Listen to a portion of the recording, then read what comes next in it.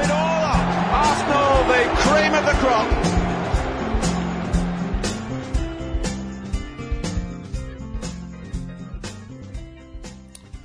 Welcome to the 144th edition of the Gooner Podcast. This is your host, Kevin Witcher. Now the permanent replacement for another soul lost by the corporate beast that Arsenal Football Club have become, and not prepared to fake interest in the club anymore. So hello Mark Hollington, if you are listening.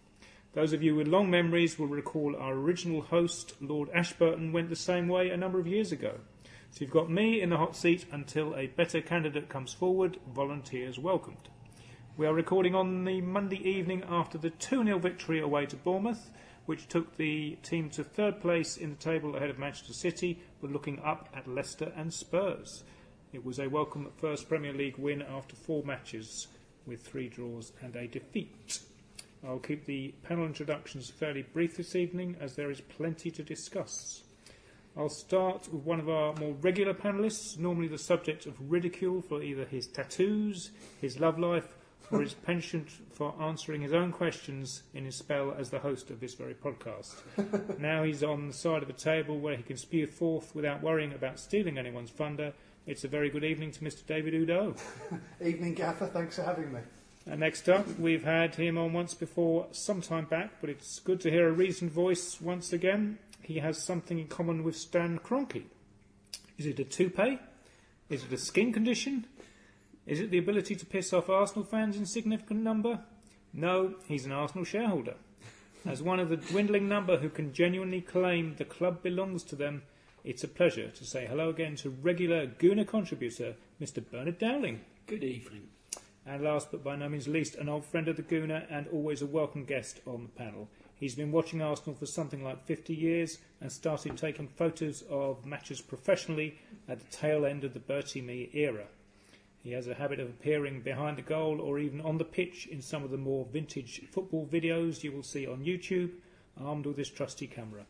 He has more stories than a drunk in the pub, but they are always worth hearing because the man has been there, done it and bought the T-shirts. The man who founded the Offside Photo Agency and a lifelong Gooner, it's a very warm welcome back to Mr. Mark Leach. Pleased to be here, Kev. Lovely introduction, that. Thank you. I was that drunk in the pub quite often. Okay, so we have just seen Arsenal get 3 points at Bournemouth yesterday, and my first question is, in your instincts after watching football for all these years, David, are Arsenal back on track? Worryingly, I don't think so. We won yesterday, but lots to read into that. I mean, it was our first goal in 364 minutes, which is slightly worrying. And we were playing on a five-a-side park, to be honest, in that tiny village stadium somewhere on the south coast. And I don't think we got out of second gear. Yeah, we got those 2 goals in 90 seconds. People were like, that will do. And if ultimately you're ignore the Sky man of the match, that doesn't matter at all. But I mean, our Arsblog man of the match, and most of it was man of the match, was our goalkeeper again. So I think that reads a lot into it. I mean, look, the title could and should have been ours this year, but with our squad getting all the injuries, we had the same 11 out every week for 2.5 months, and they're just knackered now. Yeah, Sanchez is coming back, but he needs to get used to it again. Apparently Welbeck's coming back, but Danny, if you're hearing this, if you could get in touch, you and Jack, we would be really pleased. Thanks a lot. But ultimately our first 11's knackered, so it's gone. Bernard, some people would say the 3 draws and a defeat were the kind of blip that happens to every side during a season. There's an argument that we just needed that win to get going again. I wouldn't say that because I wouldn't say we needed it to get going. I think that was a pretty disastrous run because I think we should and as well as could have won the league this year. But I expect the opportunity to be wasted now. Yesterday's win was important in as much that we're at least back to having a chance. And should we beat Leicester next weekend, I think we'd certainly be back in it full time then. But I'm concerned, I have to say, about Tottenham. I think they have an absolutely brilliant manager. Pochettino impressed me at Southampton, and he's impressing me even more at Tottenham. And, he's got them playing so well, and I'm frightened Tottenham are going to do it. Okay. Am I correct in saying Wenger's never beaten Pochettino? Got a couple of draws against him. I don't think he's beaten him at Southampton or Spurs. I haven't played him that many times, but you could well be right. I don't know. Mark, I'm assuming you were working at the Chelsea-Man United game yesterday. Uh-huh. Were you able to catch any of the Bournemouth game? I was only on Match of the Day 2, and I was on the train coming in expecting the worst, and when you come out got out at Earl's Court and it was Arsenal 2-0 up. I was amazed, very pleasantly surprised, but you're still checking, thinking, is it going to be 2-2? I think everyone was, all the headline writers were ready for Benicophobe to stick one past us. And we could have had a right good rant tonight, couldn't we? I mean, it might not stop David anyway, but we could have really piled in on that one tonight. Who knows, had Flamini gone with a red card, we could have been the same. Do you remember Arsenal used to go down to 10 men? It used to happen every week. We must have had a plan in training. When we go down to 10, this is what we do. But the Chelsea game, I'm sorry, it took them about half an hour to recover. And I think certain players went missing in that time. Very disappointing. If the same had happened at Bournemouth, we could be sitting here thinking, I was ready. You said to me Friday, come on. I was ready to say, the title was ours to lose. We've lost it. But now, no, I believe, I'm thinking that Hiddink got his homework done on Arsenal, and it was like Mertesacker getting that channel between him and Bellerin. It paid off. When are Arsenal going to do the homework? And watching Martin Keown, Match of the Day 2, he said, did the homework. Bournemouth like to start with high tempo. Arsenal players were bombing on. They weren't playing in the midfield where they can get caught. Bombing on, taking out the midfield, a complete change in tactics, which is, I think, something we need to take to White Hart Lane, because we're going to get caught on that pressing game. I'd love all the ammo we've got for pace to play like that the rest of the season. I thought it was if Wenger's going to win it, wouldn't it be funny, all these years, playing 1-2s on the adjoining box, Alex Sleb, Fabregas, all that great football which went nowhere. We could be onto something with a bit direct. And I'm thinking with Wes Morgan and Robert Huth at the back, I think we've got a very good chance of beating Leicester. But I'd qualify that by saying we're going to beat them 4-0, send them into a tailspin and as you were saying, let Tottenham come up the rail and take it. But no, let's not mention Spurs again tonight, eh? Well, I wish. I was going to say, can I come in on that point about how we played great football a few years? I didn't enjoy it. I have to admit, I don't enjoy watching Barcelona much, and they're the gods at that style of football. But tiki-taka or whatever it's called, football, I find it quite tedious, because the way Arsenal used to do it, in my view, it was Mertesacker passing it to Koscielny passing it back to Mertesacker passing it to, would have been Sagna at the time, and back again. And it took about 30 passes to get into the opposition's half. Then it came back into our half again, and, probably went back to the keeper to start it all off again. Well, worryingly, this was Man City and Leicester. I mean, Leicester took the stance of you can have as much possession as you want, but when we get the ball, we're going to be, incredibly effective, and they were. But City was sort of doing, as you say, left back to right back, up a little bit. No, we'll come back again and come go out the other way. You do that, and the Leicester players there playing Game Boy. Yeah, I think the warnings were there for us teams doing that. The team I said I wouldn't mention again. The goal they scored at the Emirates was just a simple ball from the left back, dunked straight through a channel between Bellerin and Mertesacker again. And don't think that problem seemed to be eradicated between, when was that? October, November, and the Chelsea game. And now seem to have thinking Gabriel's the man. Well, I'm going to jump ahead a bit here, and the Pep Guardiola news has come since our last podcast. Just to go on a limb, do we think that we will be seeing a tic-tac of football as it is supposed to be played in the Premier League this season, or do you think it just won't work, or he won't even try it? I think if he tries it, he's going to struggle a bit, because At Barcelona here, Xavi, Iniesta and Messi, and he's not going to have those three players anywhere else. He didn't have them at Bayern Munich, and he isn't going to have them at Manchester City either. And going back to my point about that style of football, I think Wenger tried to copy it with inferior players, and therefore it didn't work for Arsenal. I think if Guardiola tries it at Manchester City with inferior players, because however good some of their players are, they're not at the level of Messi and Iniesta, he's going to have some problems with it. I think it'll tell us a lot about actually how good a manager he is, because if he doesn't try it, I'll have a bit more respect for his abilities. If he does try it, though, with inferior players, I'll lose respect for his abilities as a football coach or manager. David, do you think Guardiola, given that we think football fair play, is financial fair play, has left the building, do you think Guardiola will just buy the best players out there for Manchester City in the summer? I would have thought so. And I mean, that's the reputation he's built for himself at Barcelona, with a lot of money on them. Some midfielder called Fabregas or something. I keep forgetting his name. He did the same at Bayern Munich with a couple of clever buys. I mean, Lewandowski replacing Mandzukic up front. It seemed to change the scene completely. We'll do the same at Manchester City. I mean, people don't seem to appreciate the fact that they're Chelsea in a slightly lighter blue, in the sense it's, the billionaire owners throw billions of pounds, whatever the hell they want, and he'll do it like that.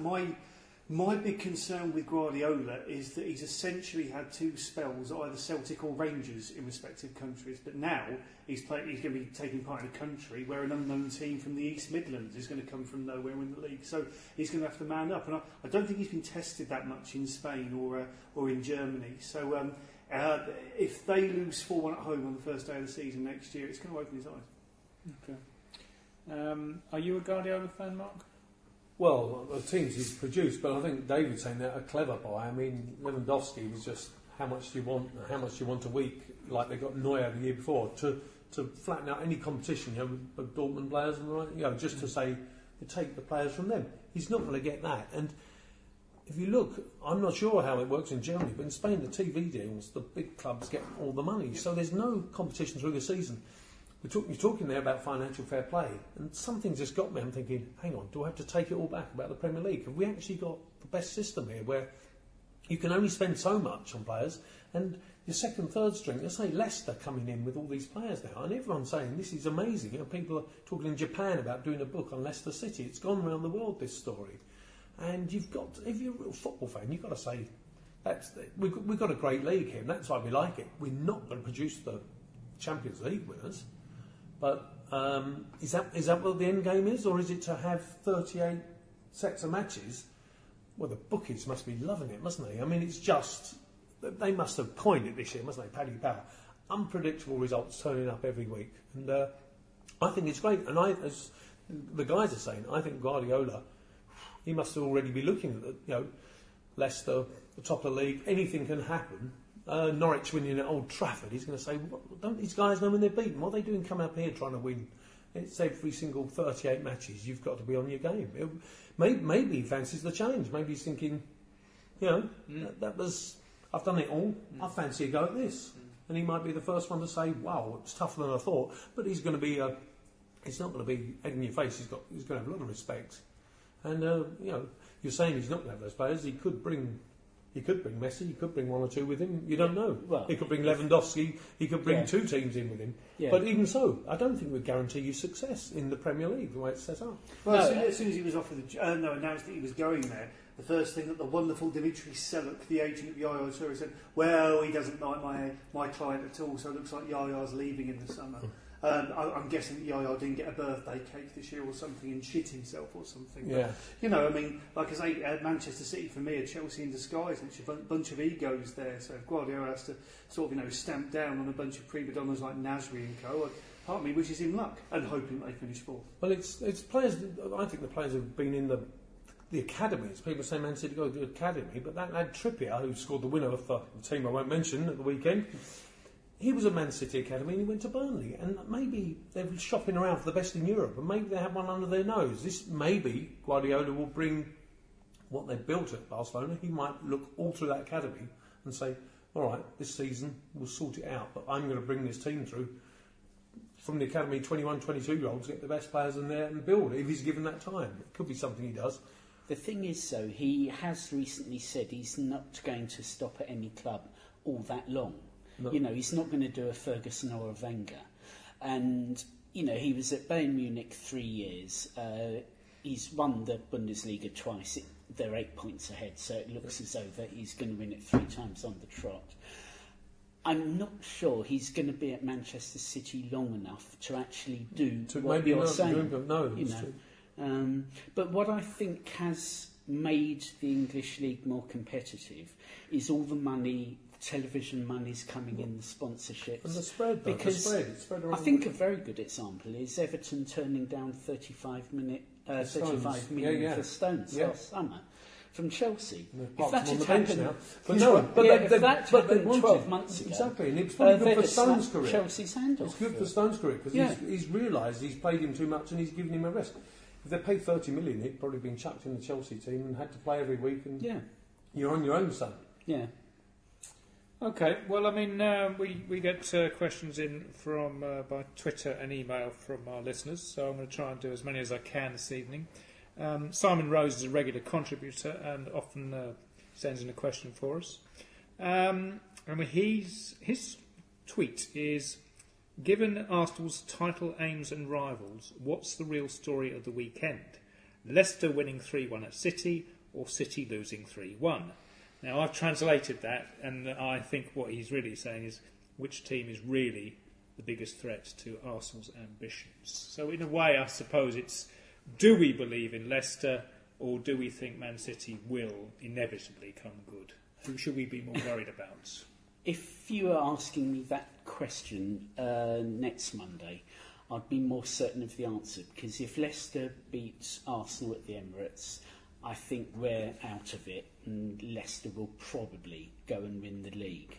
If Arsenal win, I think Leicester could well fall just short still. If it's a draw, I think it'll be a terrific result for Tottenham or Man City. So right. So I mean, well, let's just bung Spurs into this as well, and I'm going to just. I think the best way to do this is to say, who do you think will win the title out of the current top 4? Assuming you don't think Man United are going to come from nowhere. no. Knowing what you do now, you think Arsenal can Next do question. No, I'm saying, answering Simon's question was that I think that if that match had happened, Leicester, this real belief has come in, I think, in the last fortnight. If Leicester played Man City at home and lost 3-1 first week of January, we'd have gone, yes, thanks for that, Leicester. But now you're going, well, I hope City have got a backlash in them for Sunday against the team I won't mention. But I'm thinking now that Leicester, that was something. I think it was that Liverpool game in a way. It was a ragbag. You couldn't call it at all, 0 at half time. And just that Vardy goal, like we were saying earlier, out of nothing. You're thinking, if they can play like that, and he can bang a goal in from that distance in a nothing match, it wasn't a chance, was it? He made it himself. You're thinking, wow, what can't they do? The confidence is higher. But, for Arsenal, I don't think we've got any players who've been in this position. We say the club has, the manager's been in this position to win the title. And, Leicester never have. And Tottenham is going back a long way. But I mentioned them, sorry. But you'd like to think that Arsenal, it hadn't been so far the last title when you think, we know what to do in this position. As we've shown over the last 10 years. But no, I think Leicester are genuine contenders. I really do. I think Man City, obviously, they've got one more game. And this game, hopefully, they'll be finished by the time we go up there. Okay. If you're a betting man. Yeah, if I fancy Leicester are going to beat us, so I'm going to say I think Leicester are more likely to win it than anyone else. Okay. If we beat them, then I think Arsenal have a decent chance, but we have away games to come at places like Manchester United and Tottenham, and if say Tottenham beat us at White Hart Lane, then I can see Tottenham winning it under Pochettino, because I've heard people say, oh, Tottenham will do their Tottenham thing and blow it. You know, Sol Campbell, to be fair to him, said it the other day. Under Pochettino, I'm not so confident that they will blow it this time, and I actually think Arsenal are more likely to blow it because of Wenger's philosophy. I think, you know, he has almost a let's blow it mentality sometimes as well. So I think Tottenham have more chance than Arsenal. Okay. I'm not having that. I'm halfway through my second bottle of Bratislav Whiskey. David, are you going to pick me a winner? I'd tell you what. Every romantic in the country would love Leicester City to do it, but I've got a vision of them doing a Devon lock, to be honest, and be one of those games, 5 games before the end of the year. Jamie Vardy gets too excited, does a Flamini tackle, but he gets sent off in the same game when Mahrez goes down clutching his hamstring, and that's the 2 star players out, and the bench haven't got it. They lose their last 3 games, and they will get leapfrogged at the last minute. But that'll be by Manchester City. And by Man City, I mean Aguero, the best striker in our league by a country mile. And as he proved on Saturday, 10 players didn't turn up, but he still managed to poach a goal in the last minute. So. I mean, what puts me against Manchester City is that without company, they're fairly poor defensively. And I accept what you say, Aguero is brilliant and he can win it on his own. But without a defence, it's going to be difficult for them. Well, they've got a very, very good goalkeeper. Okay, he makes me glad to be bald because I'm never going to buy Head and Shoulders ever again. Many thanks to Joe Hart. But he made a free kick save against West Ham a couple of weeks ago. I think that made check applause watching that. He's an unbelievable keeper. But no, I agree with you. They've got a dodgy back four. The one thing about City got me, if you'd watched the game live, Leicester game, and seen it disappear bit by bit, I just watched the highlights, saw the 3 Leicester goals, then they must have cut 20 minutes or however. Aguero scored in an empty stadium. Yeah. The fans had all gone. It doesn't quite... You don't quite get the right vibe about City if, all right, you're 3-0 down to Leicester, and it's an early... I never understand that. An early kick-off. You wouldn't be in your seat normally at 3, and people are leaving at 2:30 or whatever. I don't get that. But I just feel there's something... I was heartened by that, to see all the fans desert. I thought... Man City, Chelsea, I know I keep using that analogy, and I'm very sorry about it. I mean, look at Chelsea in 1991, playing the converted Roaring Green and Greyhound Stadium with 6,000 members of the BNP turning up to watch them. Now they're selling 45,000 tickets a week. Same with Man City. They're in the 3rd division about 12 years ago with Jamie Pollock captain and scoring own goals, playing in front of 11,000 at Main Road, and they've managed to increase the capacity at Etihad up to nearly 55, going for 60,000. Who's going to go there? The same football tourists who come to the Emirates every week. I'm finishing up, but I did notice that Chelsea, where I went on Sunday, the ticket touts warnings were up the week before. Don't buy tickets off touts. I noticed on this lamppost this morning it was written in Mandarin and Japanese. Good God. Do not buy tickets from touts. Good God. So you're thinking, if you want to, and I don't know if you'll get onto that, if you want to do any boycotts, somebody will come in and take your seat. Don't you worry. Yeah. Well, I went to South Africa over New Year to see my best friend, and I missed the Newcastle game. And my cousin was supposed to be going, but he pulled out the last minute. And literally 2 days before the game, I stuck it on Ticket Exchange. The tickets, I've got North Bank Upper, row 3. Not the most attractive seat in the house at all. It went in about 2 minutes to a Japanese tourist who, How do you know? My dad said some Japanese bastard sat next to me. I reckon a tout might have brought it and sold it to a Japanese person. Is that how excuse my ignorance? That's the first time I've sold something on Ticket Exchange. Because it would depend how they bought it in a way. I suppose they'd have to have a membership card, but the touts could manage around that anyway. Anyway, so let's stay on the theme of Leicester because we've got a question from Jonathan Houseman. And he says, how do we beat Leicester and who plays at centre-back? Per is too slow for their pace and Gabriel is not amazing on the ball. Can Arsenal cope with Jamie Vardy? Yes, I think we can. In answer to the question, I think Koscielny, he's a brilliant player, mainly when he plays alongside Mertesacker.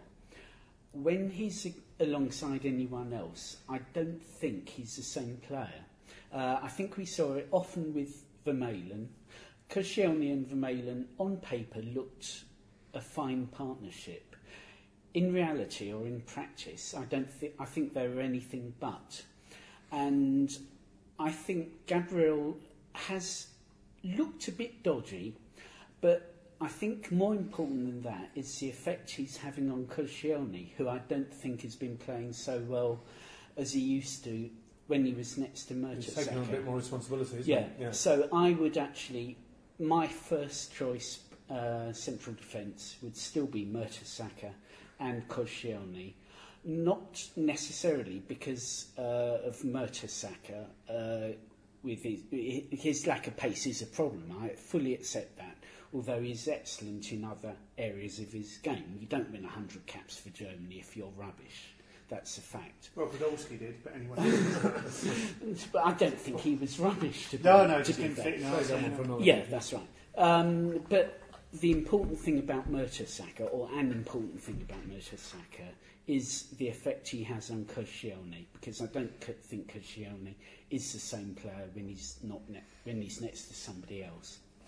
Well, I think I've got a clean plan, and I hope the Arsenal management team always listen to this podcast, so we know that. But I think if you're thinking we've got to keep Vardy quiet and Murray, we mustn't give them a sniff, You go in that mindset, and they score in the first minute, you're going to go, where's that game plan?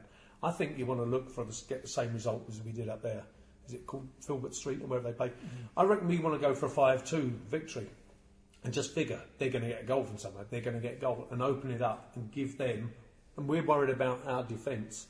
But as I said before, with Morgan and Huth, let's get amongst them. If we kind of play a tight game, they could nick it with a goal out of nowhere, because unlike us, they shoot from anywhere. And I think Arsenal should really, I don't know, just go for it. And we'll outgun you, we'll outrun you, we'll outpace you, we'll go longer than you. And just don't think, we could win it 4-3. I don't think you're going to nick that one 1-0, 2-0. Okay. I don't think you're keeping quiet. What worries me greatly, though, is the way Arsenal have started many recent games so slowly. They basically waste the first half and, then pick up in the second 45 minutes. And I want them to start with a high tempo right from the first minute. Do you think they do that, but they don't go out and say, who we got today? Like Sunday morning football. I mean, you're thinking the Man United game. Yeah. 3-0 in half an hour. Yeah, that's an exception. They didn't. I don't think the management set them up in any other way or any different team talk. They were saying, you know what? Should we go and play really well the first half hour? It just something happens, doesn't it? They don't ever go out to do that. I mean, killed United there. Yeah. Absolutely. That's the obvious exception, but it wasn't. When was that performance? Can we get that back? What were we doing that day? The thing that's worrying me about Leicester most this year is they're almost replicating Brendan Rodgers' Liverpool team about 3 years ago. No other cup competitions to worry about. So every Monday, first day of training, right, we're playing this lot on Sunday, we're going to line up like this for 5 days to get used to it. And do you remember the game against Anfield in, I believe it was February of that season? We were 4-0 down after 20 minutes. I mean, Leicester are going to spend 5 days doing the homework. And Arsenal Wenger being Wenger, be like, we play it our way. We play our way to the best of our abilities. We could beat anyone in the world apart from about 7 teams. But anyway, we ignore the Champions League. It doesn't matter. We get the money. But the things that happened that day was Mertesacker trying to throw a dummy to Suarez. He was never going to buy. No. And that was in the first minute. Ozil getting tackled on the halfway, sitting there petulant. No, you don't get those at Anfield, Mesut. Yeah. You've played for Real Madrid. You've got every one of those there. This is different rules up here. They get the free kicks. They get it in their favour. And I thought we laid down and died that day. We're going back to that. But I think that I've got a good feeling about Sunday. We've got a week to sort it out. I think if we play our best 11, based on everyone who's fitting about at the moment, for me personally, that's checking goal. Monreal and Bellerin at fullbacks. In terms of best defenders, the way they work, I agree with Bernard completely. You play Koscielny next to Mertesacker. Right. OK, you're right about Vardy tearing past him. In that case, you have to start Coquelin and make him tag himself to Vardy so the guy won't get anywhere. Have Coquelin do a John Obi Mikel job. The guy is always excellent against us. Just block everything out. Stick Ramsey on the right wing. That's the big question. Who's going to play next to Coquelin? But you can't have Ramsey and Flamini. And Flamini, bless him, he's going to be wonderful at Lorient or Leyton Orient next year. He won't be at Arsenal. Giroud up front, Sanchez on the left, Ozil in the middle. If we play that team and then decide who's going to play next to next to the Coquelin. transfer window's closed. Who are you going to put in there? Well, I don't know. I'd like to have Callum Chambers. Callum Chambers. It could be Chambers. It could be Oxlade-Chamberlain. It could be finally discovering something. But or maybe the long-term position for Ramsey is to be a central midfielder next to a proper sit-there defensive midfielder like Coquelin. But take Flamini out and put Coquelin in for a start and just let him, rope himself to Vardy. Yeah. Well, Mark Holmes has tweeted. If Leicester or Spurs win the league and Arsenal do not, what does that say about the last 10 years at the club? It's rather a general question, but in a way, I suppose you look at Spain, you see Atletico Madrid have won the title. You look at Germany, you see Dortmund have won the title. You look at England, and you might say in May that a team that does not have the financial resources of the big guns has managed to do it. Would that sort of puncture a bit of a myth that's built up over the last decade that Arsenal could not have won against Chelsea, City and United? And what would it say about Arsenal going forward under Wenger? I think it's going to say something about the point I made earlier. With so much money coming in, the league, or the Premier League, is more competitive, it's more equal. Basically, unless you're Aston Villa, anybody can beat anyone else. And I think it's more the case this season than it has been in the past. And do you think that will continue? With all the money coming in, it wouldn't surprise me, yes. Having said that, if we blow our chances this season, I think Wenger needs to look at himself very, very seriously and very, very harshly, because it'll be a huge chance wasted in my view. Because if Leicester and Tottenham Tottenham end up winning it, I think we can say, to Wenger, you really should have won it this season, and it's such a chance that's been blown. And do you think we'd say it in such reasonable terms as that, Barney? I think it might be a bit writ large, wouldn't it? Yes. It would be. But you're right. I mean, I'm thinking that I was talking to a club photographer at Arsenal, and he sees me on the training ground every day. I said, nothing happening in transfer, last few days. No. He said, well, who is there? And I thought, have you bought into the club mentality? I said, who is there? I said, Charlie Austin. And he laughed in my face. I said, just to get him on, last few minutes of a few games, change it, chuck it in the mix.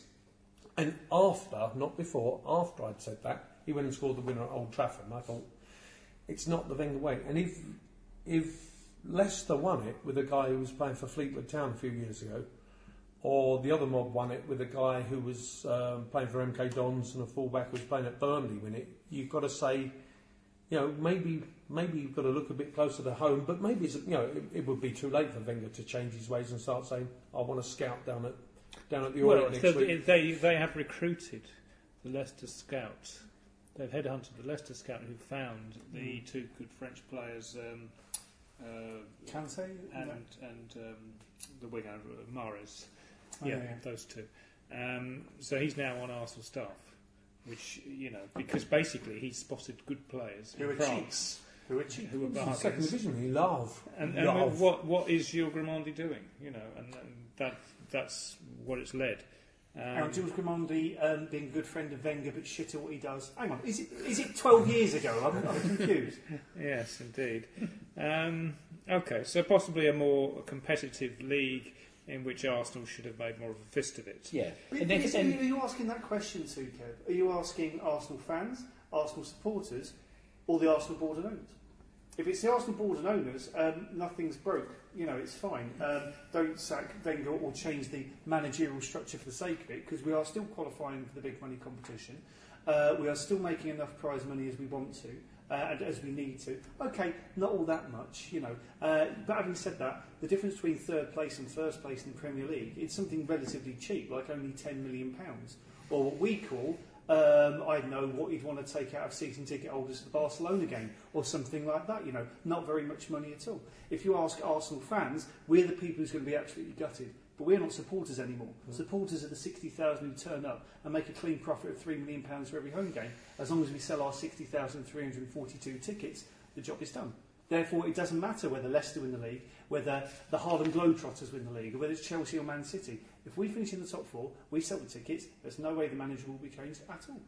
No, but if we don't win the league, I really, really hope Wenger decides to retire when his contract ends in 2017. Wenger, whose wife left him last summer and whose daughter is now at university and doesn't have to live with daddy. I think we're stuck with him for a while. Seriously, he's a human being. He's got nothing else to do. I don't think he does TV work for TF1 in France anymore. His life, he is literally the Arsene in Arsenal. He's got nothing else to live for. We're stuck with him until, God forbid, he does I don't know. Who died on their job? Jock Stein. That's it, Tommy Cooper. Yeah. Okay. Right, let's... Theo Walcott's been at the club for 10 years and was made captain for the Chelsea game. Does this kind of gesture really send out a message to the opposition, or does it not really matter at all? Do you think it actually influenced the manager's decision regarding who to bring off in that game so he could get another centre-half on after Mertesacker's dismissal? I don't think it made much difference, to be honest. I don't think the teammates looked to Walcott to provide any more leadership on the pitch as they would normally, and I don't think they would normally. I think it was just a goodwill gesture. You've been here 10 years, be the captain for the day. That wasn't the reason we dropped points that day. I don't think it really mattered. What I would say about Theo is that after he's been here 10 years, if he didn't have pace, he'd have spent the last 10 years at someone like Norwich, because apart from pace, I don't think he has an awful lot else. But that's a side issue. The captaincy thing on that day, I just can't see it as an important issue myself. I heard, I'm not 100% sure, that Mertesacker came out with the armband and did all the necessary, then gave it to Theo, like in the warm-up. Really? Yeah. I noticed Theo had his photo taken of the mascot. Yeah, no, but which one was which was kind of worrying.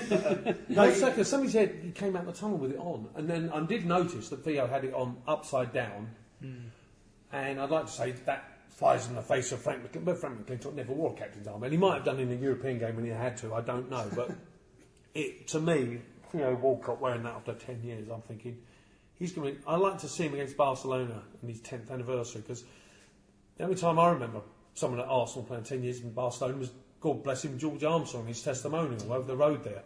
And, is Theo going to have a testimonial? I hope so. Get a few more quid, drop the price to about 50 quid on the night.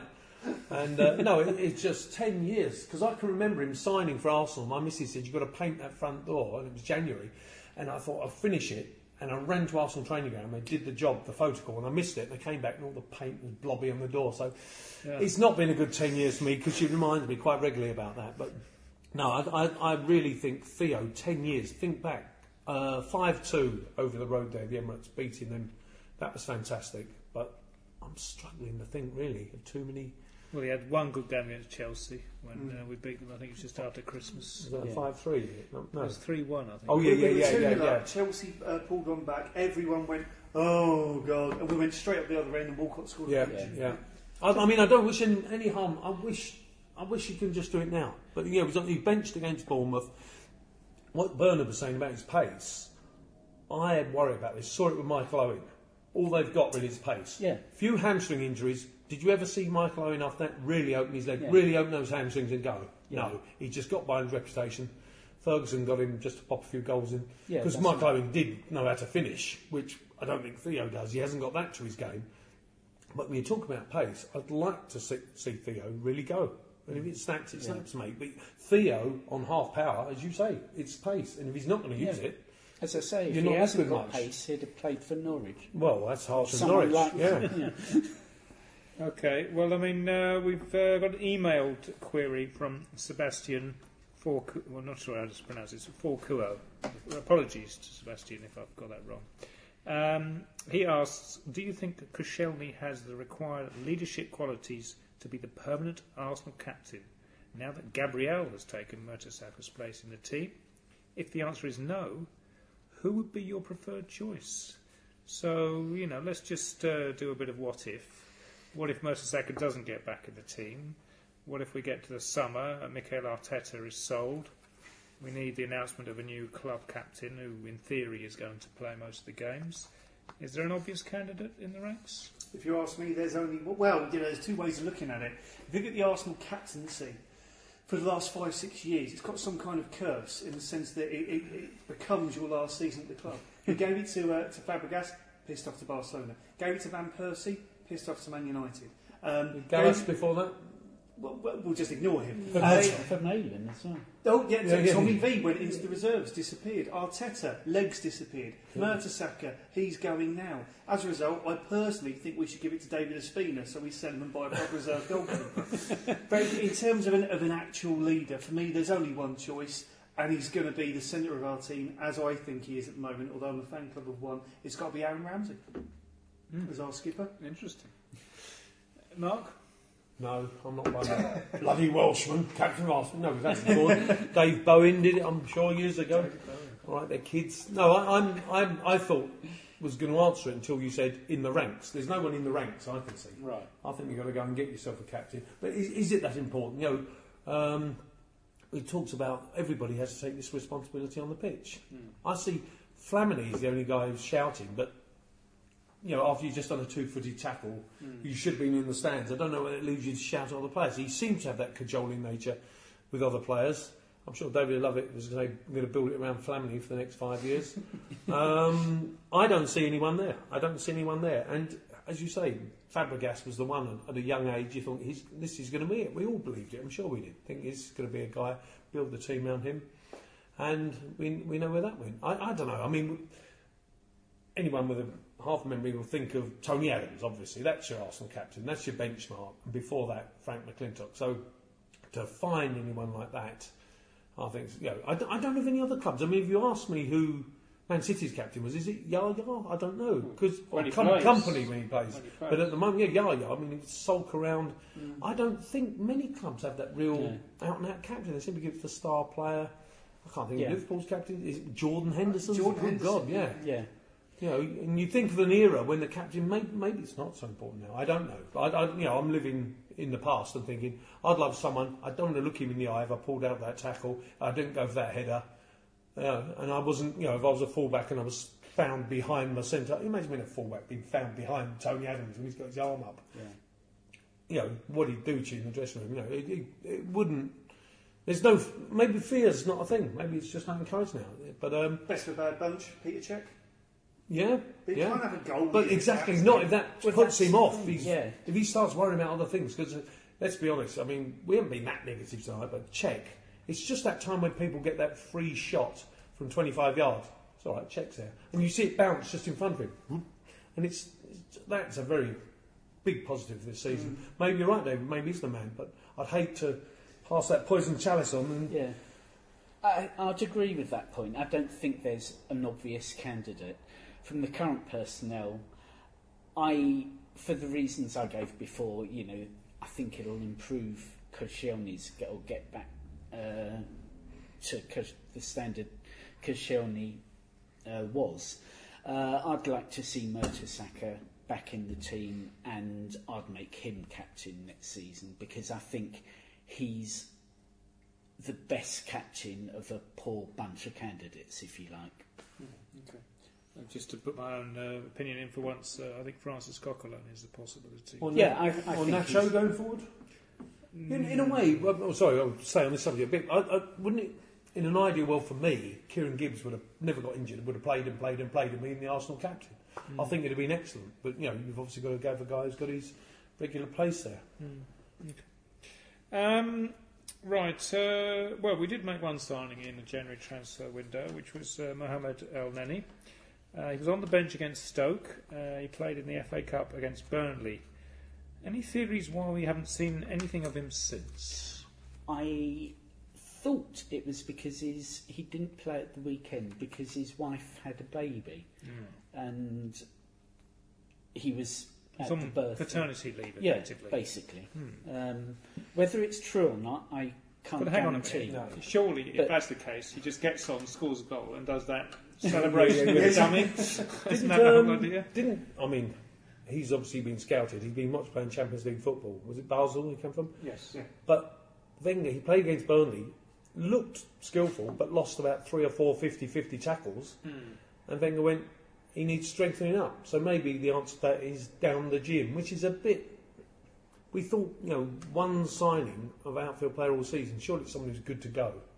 Not someone who's going to be beefed up by next August. It was. I'm not brown nosing for the sake of it, but Kev summed it up perfectly in his editorial after that game. You see that game, you go next season. Yeah. And so he did things like shooting from range. Yeah. No. That'll Give be to one of coached those. out of him. Yeah, absolutely. Yeah. Okay. We don't do that at Absolutely. Yeah. You're not one of the 4 shooters. It's not your turn. No. Right, well, a bit of public information here, because we've got a tweet from someone whose name I'm going to attempt. It's Lukas Patak. So, once again, apologies to Lukas if I've got that wrong. He says, can you explain the club email to season ticket holders? Myself not being one, I don't understand the fuss. Was the club in the wrong? Thanks. So, this is a reference to the email that the club sent out informing season ticket holders that the value of the 7 cup ties that they paid for when they bought their season ticket was actually more than they paid, and that the club would be claiming the difference, approximately £20 on average, when people renewed their season tickets. This is because Barcelona was a Grade A game, and there'd been an earlier Grade A game against Bayern Munich, and the way the maths worked was we owed the club money. The mitigation for the club is that the previous summer they'd actually refunded us because of this principle, but predictably season ticket holders were in uproar. Ethically, do we think that the club was right, or were they out of order, and why? Ethically, I think they were unwise to try and introduce the additional charge in the first place, but I was pleased that they've since decided not to. A point I'd make about ticket prices is that at the AGM, you mentioned I was a shareholder, at the AGM every year, Ivan Gazidis produces a chart when people start moaning about price increases to their season tickets or seats. He produces this chart and says words to the effect of, despite these seating price increases, the proportion of income coming from tickets is falling year after year after year, and that's because sponsorship revenue is dramatically increasing, television revenue is dramatically increasing. So with that, I would suggest that ticket pricing is actually less important to the club. They get less money from it. So therefore, I would like to see the club actually drop prices by a significant level. Even a tenner a game or something like that would be at least a sign that we're doing this for our loyal fans who turn up game after game. Because, as I say, seat prices doesn't bring Arsenal as an overall proportion the money it used to anyway, even when they increase prices. So why not just reduce them and, okay. Are they worried that the riffraff, the hyperlay, will get to in the stadium and they'll have a bit more stewarding to do or whatever? Because I was just thinking then, as Burnham's talking, I want to think, have you heard Leicester games on the radio? I was driving along listening to Leicester v Liverpool. I thought, geez, I can't listen to that. It's the commentators shouting above the noise of the fans. They bring those plastic clappy things in, but they don't mind. They don't think, oh, that looks uncool. They make this cacophony all game. And I think, in a part of me would say, wouldn't that be great if they won the league? Would anyone turn around and go, you know what, they price it so these people come in who are passionate football fans and make a racket? I'm just thinking, what will it take? would Leicester have to win it 5 years running, or teams with the noisiest fans win it 5 years running before everyone said, you know what, there's something in having a passion. You know, these fans they have at some of these grounds, why don't we try that? I mean, that would be me, that's my fantasy, you know, for Arsenal, to see that, because going back to, you know, as we're very near Highbury in this recording, I remember when the boxes were built on top of the clock end, there was this great little two-way thing. I thought it was so healthy. The guys, the gooners on the clock end, you say, yuppies, yuppies, give us a wave. And the guys in the boxes used to kind of, come on in my box, it's really awful funny watching these working class oiks down below. And because the yuppies were in the minority. But now people go along and say, well, where's all those amusing football fans? You're sitting in their seats, pal. And it's just, that's one thing that maybe it's just an old fella going on here, but that's one thing I think, that dimension. Imagine if Arsenal just lost it because the players, you know, one player comes out and says, I went up to Leicester, I couldn't even give instructions across the pitch. Go to our ground. And it's just so easy and so comfortable for the opposition. There are 3 words that sum up Arsenal Football Club in one fell swoop: supply and demand. I remember I've been going to Arsenal since 1988 when I was 7 years old. So it's my 28th year now. And 5 years ago I was in a traffic accident, and I was in hospital in sort of June, July time, and I missed the season ticket renewal. And I got a letter from the club saying, you know, you've got 2 days, otherwise you're going to lose your season ticket. And I wrote an email to them, and I copied in a couple of newspapers, whose editors that I know, saying, I'd like to do that, but I'm actually hospital bound at the moment with a third of my skull missing. I'll get back to you as soon as I can. And I got a handwritten letter from Ivan Gazidis saying, Dear David, I was so incredibly sorry to hear that such a loyal... How do we spell it? Is it Gunner or Gooner? Gunner? Gunner? Yeah, okay. Loyal Gunner, having such a tragic accident, and I'll make sure that you're going to be mentioned and thanked in the programme for the first game of the season. Hope to see you well soon. 3, 2, 1. Yeah, your deadline's Tuesday. Oh, my love, Whoa, that was touching. Yeah. Oh, I wasn't ready for that. I've got that, yeah. And you said that guy wasn't all heart, didn't he? You know, he's one of the nicest, less bitter South touching. Africans. We should have had a bit of Simon Bates, our tune music behind that, shouldn't we, really? That's lovely. But seriously, it's supply and demand. I mean, we're in the nicest part of London that any club in the city is. It is the second most visited city in the world at the moment after New York City. And I don't know, I went on a holiday 2 years ago going to see baseball games in different cities in America. Yeah. People come to England, they want to see soccer. Yeah. You know, do you go to Tottenham? No, there's no tube station. Okay, do you go to West Ham? No. So what they might do next year in the Olympic Stadium. No, Arsenal's the place to be. And, you know, they don't care whether it's a gooner, whether it's a gunner, whether it's a Brit, whoever it is. If the ticket is sold, then a contribution to the 60,000 tickets has been made. Well, it just shows that I'm in cuckoo land thinking, will they think an atmosphere counts? Gold and Sullivan at West Ham are looking at what Arsenal's done here and said, 50, 60,000, soulless place. People come in, drop the wife off shopping in Westfield, and you can get the Central Line back into theatre land and see, you know, Les Mis in the evening. Yeah, well, we're theatre in disguise. Oh no, we're not. Yes, we are. So, I mean, to be fair, I do think the atmosphere has improved a bit this season. You know, it's not as dead as it has been in the past. But you know, one time on this atmosphere thing, Arsenal played Cardiff City in a Youth Cup match a few years back, and they said they expected 5,000. I went to take pictures there, and the kick-off was delayed, and it went 5, 10, 15, and people were just coming in. And because you could pay on the gate? People were paying on the gate. And there were these people shouting at me. For the first time as a photographer in the Emirates, I was thinking, blimey, you know, Roy, we can't sit... Yes, I won't argue with him, I'll sit down a bit low. And there was this girl saying, "Oh, mate," thinking I was a steward in my photo booth, "can I smoke in here?" What? And it was just, this Welsh guys were sitting there, started giving a bit of verbal, and it was, I think there was a bit of racism going on. The guy got up, and it was kicking off a bit, and I thought, all right, nobody's going to turn around and say, that's the blueprint we're after. But there was this frisson, should we say, that I've never witnessed since or had before. And, you know, all right, I'm a socialist here, but I'm saying if a few people off the, you know, Paddington Estate and the Marquis Estate and Essex Road could get into Arsenal and just give us a bit of a, you know, just someone who's happy to be there. Going back to Kev's actual question, just to finish at this point off, and something that Bernard mentioned in passing to start with. There were, 30,000 season ticket holders, right? And it was going to be an extra £20 each. That's £600,000. Take off the corporation tax, or between 22 and 26%. The club are only going to make £400,000 £450,000 out of that. You do realise that's the week wages for 3 players.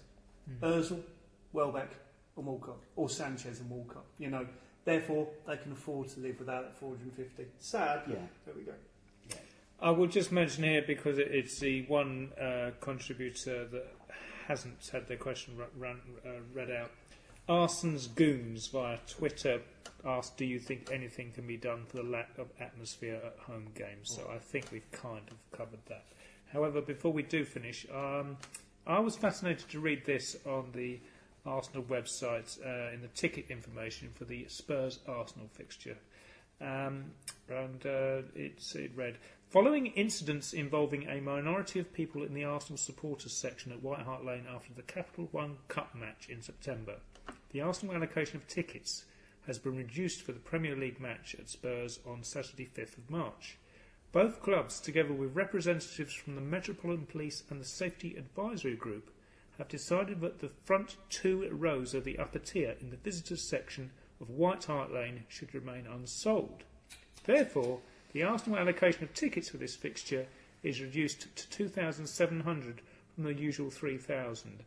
Just to interject here, as far as I am concerned, the upper tier overhangs the away section of the lower tier, so there are Arsenal fans below those front 2 rows. I suspect I know what this is really about, but I believe, certainly there are snaps on the Offside website of the incidents. Yeah. Were you the one that was there taking them? No, Mark Atkins taking those, yeah. Do you recall exactly what it was about? Well, just ripping up the whatever It was the advertising board, wasn't it? It wasn't advertising, it was one club, one love, and all this to dare is to win, all this. You know, we're as bad as anyone to write slogans up there. You know, when the COP used to have their own stuff, but now people go look at an old retro picture of the COP and say, let's write something that's, you know, it's just don't. But yeah, they just ripped up those panels. Were the panels in themselves, do you think, dangerous? Were they items that could be thrown at opposition supporters? No, I mean, I was in the lower tier that day, and it was perfectly safe. What was unsafe was keeping the away fans in the ground for half an hour after the final whistle, because that gave time for all the Tottenham Neanderthal fans to come round to the away exits. We all came out at the same time. It was perfectly obvious who was an Arsenal fan and who wasn't. And there was far more likely to be trouble because they kept us locked inside. At least when they let Arsenal fans out immediately, we can all just slip away, go to whichever train station you want to go to. And it's a bit hairy getting out of there normally, I would accept that. But it was even worse after the League Cup tie, because all their mob had time to get round to the away exit and could see exactly who was an Arsenal fan and who wasn't. And a rarity, we won over there. And, Arsenal fans, I mean, here's me. I kind of trying to pretend, we're frowning on this behaviour, but I was overjoyed when I saw it myself. They smash the toilets up the Emirates every year and do everything like that. But Bernard was there and he was down below, didn't feel threatened. I went to a Tottenham game with Tottenham, I said it again, recently, just after that, and the stewards were having a big conflab, and I just listened in, and they were saying, the lads there, I mean, there's that massive control box there, and they're looking, and the lads tried to take the jackets off each other and swap and confuse the police, but what the main lad was wearing these bright red shoes, spotted as soon as he came out. Right. It wasn't quite the train robbery, was it? We didn't think it through too much, but yeah, it's just tit for tat. Are Arsenal going to take 300 off next year because the toilet's getting smashed up over the Emirates? I don't know. I mean, the FA Cup, aren't you meant to give 10% or something like that? The FA Cup. Well, I 6,000. I think the police would have said we could only handle so many. Yeah. In that kind of instance. Who would be the Arsenal representatives they spoke to? Would it be Lois and Co from the AISA? I believe ISA did take part in a meeting, although, interestingly enough, I remember reading Tim Stillman actually attended, presumably because he did write an account of the actual Capital Cup game, saying how bad it was. So I'm assuming possibly ISA recommended that he would attend as someone who was actually there. I'm just amazed. Sorry, David saying he's a younger man, started in 1988. I got off school, got the 4 o'clock train to White Hart Lane in May 1971. So there was none of this 2,700 allocation. I must have been one of 27,000 Arsenal fans in the ground and on the pitch that night. It was different. That's the kind of time I brought up into watching the Gooners over there. But no, it's. Do you get the feeling going? There's a little stirring, a little more Arsenal getting a little mob together. Well, I think what's has happened is the herd as such have all got kids, right. And they've kind of succeeded them in a sense, because most of the troublemakers, as you wish to call them now, who get into fights, or certainly there is an element of a younger group. Yeah. There are also the old guys who occasionally will also still get into trouble. trouble. I was the guy who came over from L'Equipe magazine who loves everything about English football, and I was with him on Saturday night. We were staggering around. We went past Highbury Magistrates, and he said, is this where those guys came from? We met last time. I said, what? We were in the Wetherspoons pub opposite the town hall, and there were these young guys giving it loads of verbal, like 3 o'clock in the afternoon. And I said, you're happy? What are you celebrating? He said, he got off. And this kid just described the most innocuous incident. Some bloke stood up, leaving Stoke, an Arsenal fan, stood in his way. He said, sorry mate, I can't see. And he just gave him a little push. The bloke was drunk, fell over. And the steward saw it, and the judge threw it straight out of court when he got to Highbury Magistrate. So they were celebrating that. And these lads from Boreham Wood said, you must have gone the great days. My dad's told me all about that when you. And I'm not saying, you could push anyone, do anything you wanted, but just for that, tell a guy once, you're in my way, then push him, and he falls over, and it's a court case. It's just gone too far that way, isn't it? It's a different game, no question. Well, we've been chatting for over an hour, and there is more to talk about, but we've actually got to wrap up. So I will just plug the current issue of the Gooner. It came out in January, and the last day of sale is this coming Sunday at the Leicester match. It has features on Arsenal penalties, memories of the Arsenal 87-88 season, a piece on Alan Ball written by Bernard opposite me. Look forward to that. Recollections of the season at the end of the 1950s when the Gunners almost won the league, and a now rather dated piece speculating that Pep Guardiola might not necessarily end up at Eastlands. Oh, well, you can't win them all. A new issue will go on sale at the FA Cup 5th round game against Hull. It is £2.50, available from sellers outside the ground and from the online Gooner website. With that plug over, a reminder that you can contact us via Twitter at Gooner Podcast and via email goonerpodcast@gmail.com. I think I mentioned everyone who submitted contributions this evening. Hope I didn't miss anybody out. And with that, it is goodbye from David. Good evening all. Bernard. Goodbye. And Mark. Bye, listeners. We will be back with another edition in March, when we hope to be discussing a title challenge that is still very much alive and kicking. This is your host, Kevin Witcher, saying goodbye and thanks for listening. La-di-da-di-da, la-di-da-di-dee, all good friends and jolly good company. Way!